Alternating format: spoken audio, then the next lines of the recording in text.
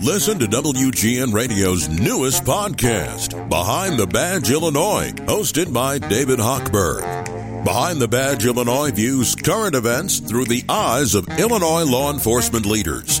Tune in. Visit WGNradio.com/Behind the Badge. I just got word that eagle that was rescued off of Lake Michigan died. Everybody was worried about that eagle. We talked to a doctor at Willowbrook Wildlife Center. She had assumed that the eagle had eaten a poisoned rat, that was dying of rat poison. That's why it was kind of stuck to the ice out there, and it was saved by kayakers. And the eagle didn't make it, even though they put a lot of effort forth. And I know people get caught up in that, and I do too. But when you look at how many people have died because of fentanyl, the numbers are so staggering, it seems hard to focus on who exactly this drug is killing. So we thought because this is in the headlines every day, we would reach out to the DEA, the Chicago division. Luis Agostini is a public informational officer there. And is it kind of frustrating to think that people might be more consumed with an eagle dying than perhaps the amount of people dying from fentanyl overdoses? Hey, Lisa, thanks for having me. I think those stories do serve their purpose. Maybe they do temporarily distract us from the more pressing issues that are affecting our lives, like, the violence here in Chicago and the fentanyl-related deaths in the city and across the country. Yeah, I get it. And because those numbers seem so big to digest. So do you have the numbers of how many people in Illinois have died or nationwide in the past year from fentanyl overdoses? So I know the Cook County Medical Examiner, and the thing with final numbers is that they have a backlog of toxicologies that they have to plow through. So I know the Cook County Medical Examiner recently shared that after all said and done, once they catch up with the toxicologies, in Cook County, we're looking at over 2,000 deaths related to opioids, most of those which will likely be fentanyl if they follow the trend both in years past here in Chicago and across the country. And I know on the national scale, it's over 107,000 Americans that have died as a result of a drug overdose, 2/3 of that due to synthetic opioids like fentanyl. And we're not talking about prescribed drugs. We're talking about fake prescription drugs. And I had read that the chemicals are sourced from China and they're mass-produced in Mexico. Are Mexicans dying at the rate that Americans are dying when it comes to fentanyl? No, I don't have those numbers regarding fentanyl use or the impact on Mexican citizens, but I know you're absolutely right. With fentanyl, there are chemical precursors that are being imported from China and other Southeast Asian countries to Mexico, where they're produced at a mass scale. These industrial warehouses, they have pill pressing, tableting operations where they press the fentanyl that they make using the chemical precursors into pills, and they have machines that stamp the M30 and the other logos that you would find on a legitimate pharmaceutical pill like a Xanax or another pill that a doctor would prescribe to you, but they look like the real thing. DEA agents who have been on the job for 20, 25 years, they will tell you to their trained eye, they cannot tell the difference. The only way we know for sure is when we seize these pills and they get analyzed at a DEA lab, and that's when we know for sure that this was a fake pill. And we know last year, 6 in 10 pills that were seized by the DEA and analyzed tested positive for a fatal amount of fentanyl, which is 2 milligrams. Unfortunately, the other way we know for sure that we can find out is after the fact, when it's too late, when we have folks, especially young folks, that are taking pills that they may have gotten from a friend on social media, thinking it's the real thing, thinking they're buying an Oxy or Xanax or something else, but really it's more likely than not it has fentanyl, which will kill you. Okay, let me give you the numbers here. According to the Chicago DEA, 18.3 million deadly doses of fentanyl were seized in Illinois, Indiana, and Wisconsin just last year? That is correct. And that's between pills and the powder form of fentanyl.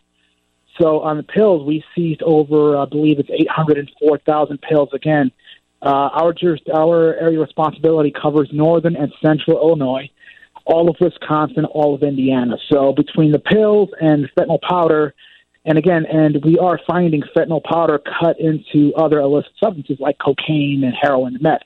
So between all that, and like I mentioned, it's only 2 milligrams. When you think about 2 milligrams, that's just a few grains of salt or enough to cover. You may have seen the image of on the tip of a pencil. It's not much at all to potentially kill someone. I think it's pretty easy for people to say, well, don't do drugs and then you won't die. You won't get this fake fentanyl. But it might be, as you described, somebody who's like, oh, I got a Xanax from my friend, and it's really not a Xanax, and it kills them almost instantly, right? Absolutely. Stops the heart, stops breathing. It kicks in immediately. And yes, with naloxone, Narcan can, a lot of public health agencies and recovery advocates are distributing Narcan, but again, sometimes it takes more than one dose. We know the cost of Narcan. They're working on making it more accessible, but why even take the risks? But then we also acknowledge, aside from the folks who are taking the pill that they don't know, don't believe it has fentanyl in it, there are individuals suffering from substance use disorder that are working through that. And today, have to say, illicit, deadly drugs are more dangerous than they ever have been before when you factor in the 6 and 10 stat that we mentioned. Luis Augustini is a public information officer for the DEA, the Chicago division. We're talking about the seizure of not only fentanyl pills, but fentanyl powder. And we started out the conversation by saying that eagle that was rescued off of Lake Michigan had died, and people had so much empathy for that. And somebody just sent a text and said, the eagle was innocent. And I think this is the problem. People won't help those who are suffering and don't realize that sometimes it might just be your grandkid or your brother who thinks they're, taking an innocent pharmaceutical pill, Xanax or whatever it might be, a Vicodin, and they die because what they were given was actually fentanyl. How do you address that? How do you get people to wrap their head around that?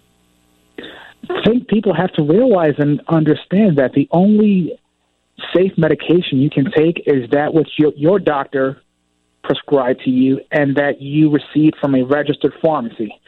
Anything else is acquired from social media or a friend or a connection, someone in the dorm.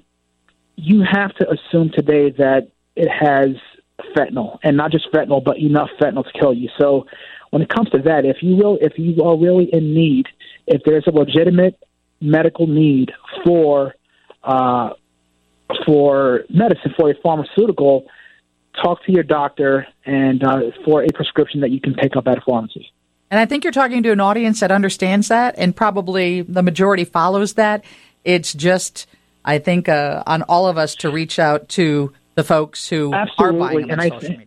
Absolutely, and since we can assume that we know that of a certain generation, but also it's incumbent upon us to have those conversations with our children, our peers, our loved ones, even in the workplace, employers talking and making sure with their work wellness policies, finding a way to incorporate that conversation.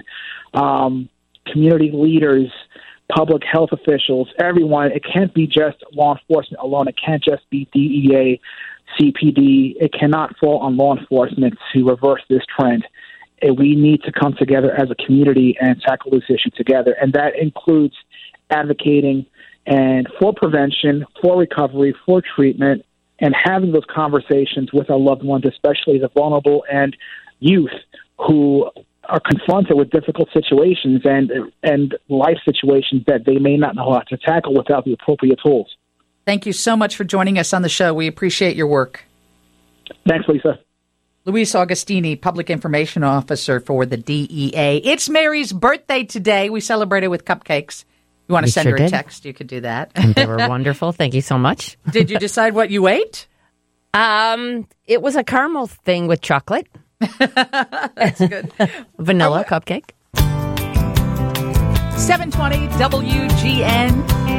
Most of the mayoral candidates, including the current mayor, are coming together on Saturday for a panel discussion on disability issues.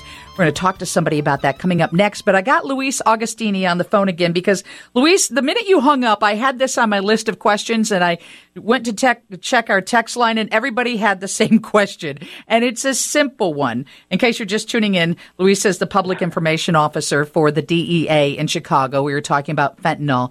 So here's the big question. Why would illegal drug manufacturers cut fentanyl in their drugs if it's going to kill their clientele? I mean, some people are even like, that's a bad business model. So why is that? You know, I asked the same question when I first, began bringing myself up to speed on this. But one thing to understand, and they're exactly right, it's a business.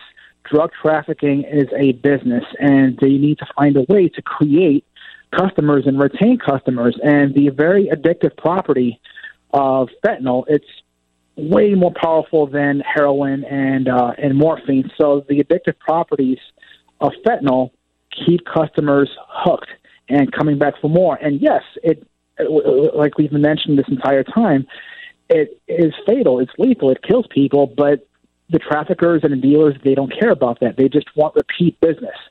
So just following the business model of customer retention, it's another way to create new customers and keep the same customers because of its addictive properties. And because they're illegally produced, you really never know what amount is going to be in any given pill.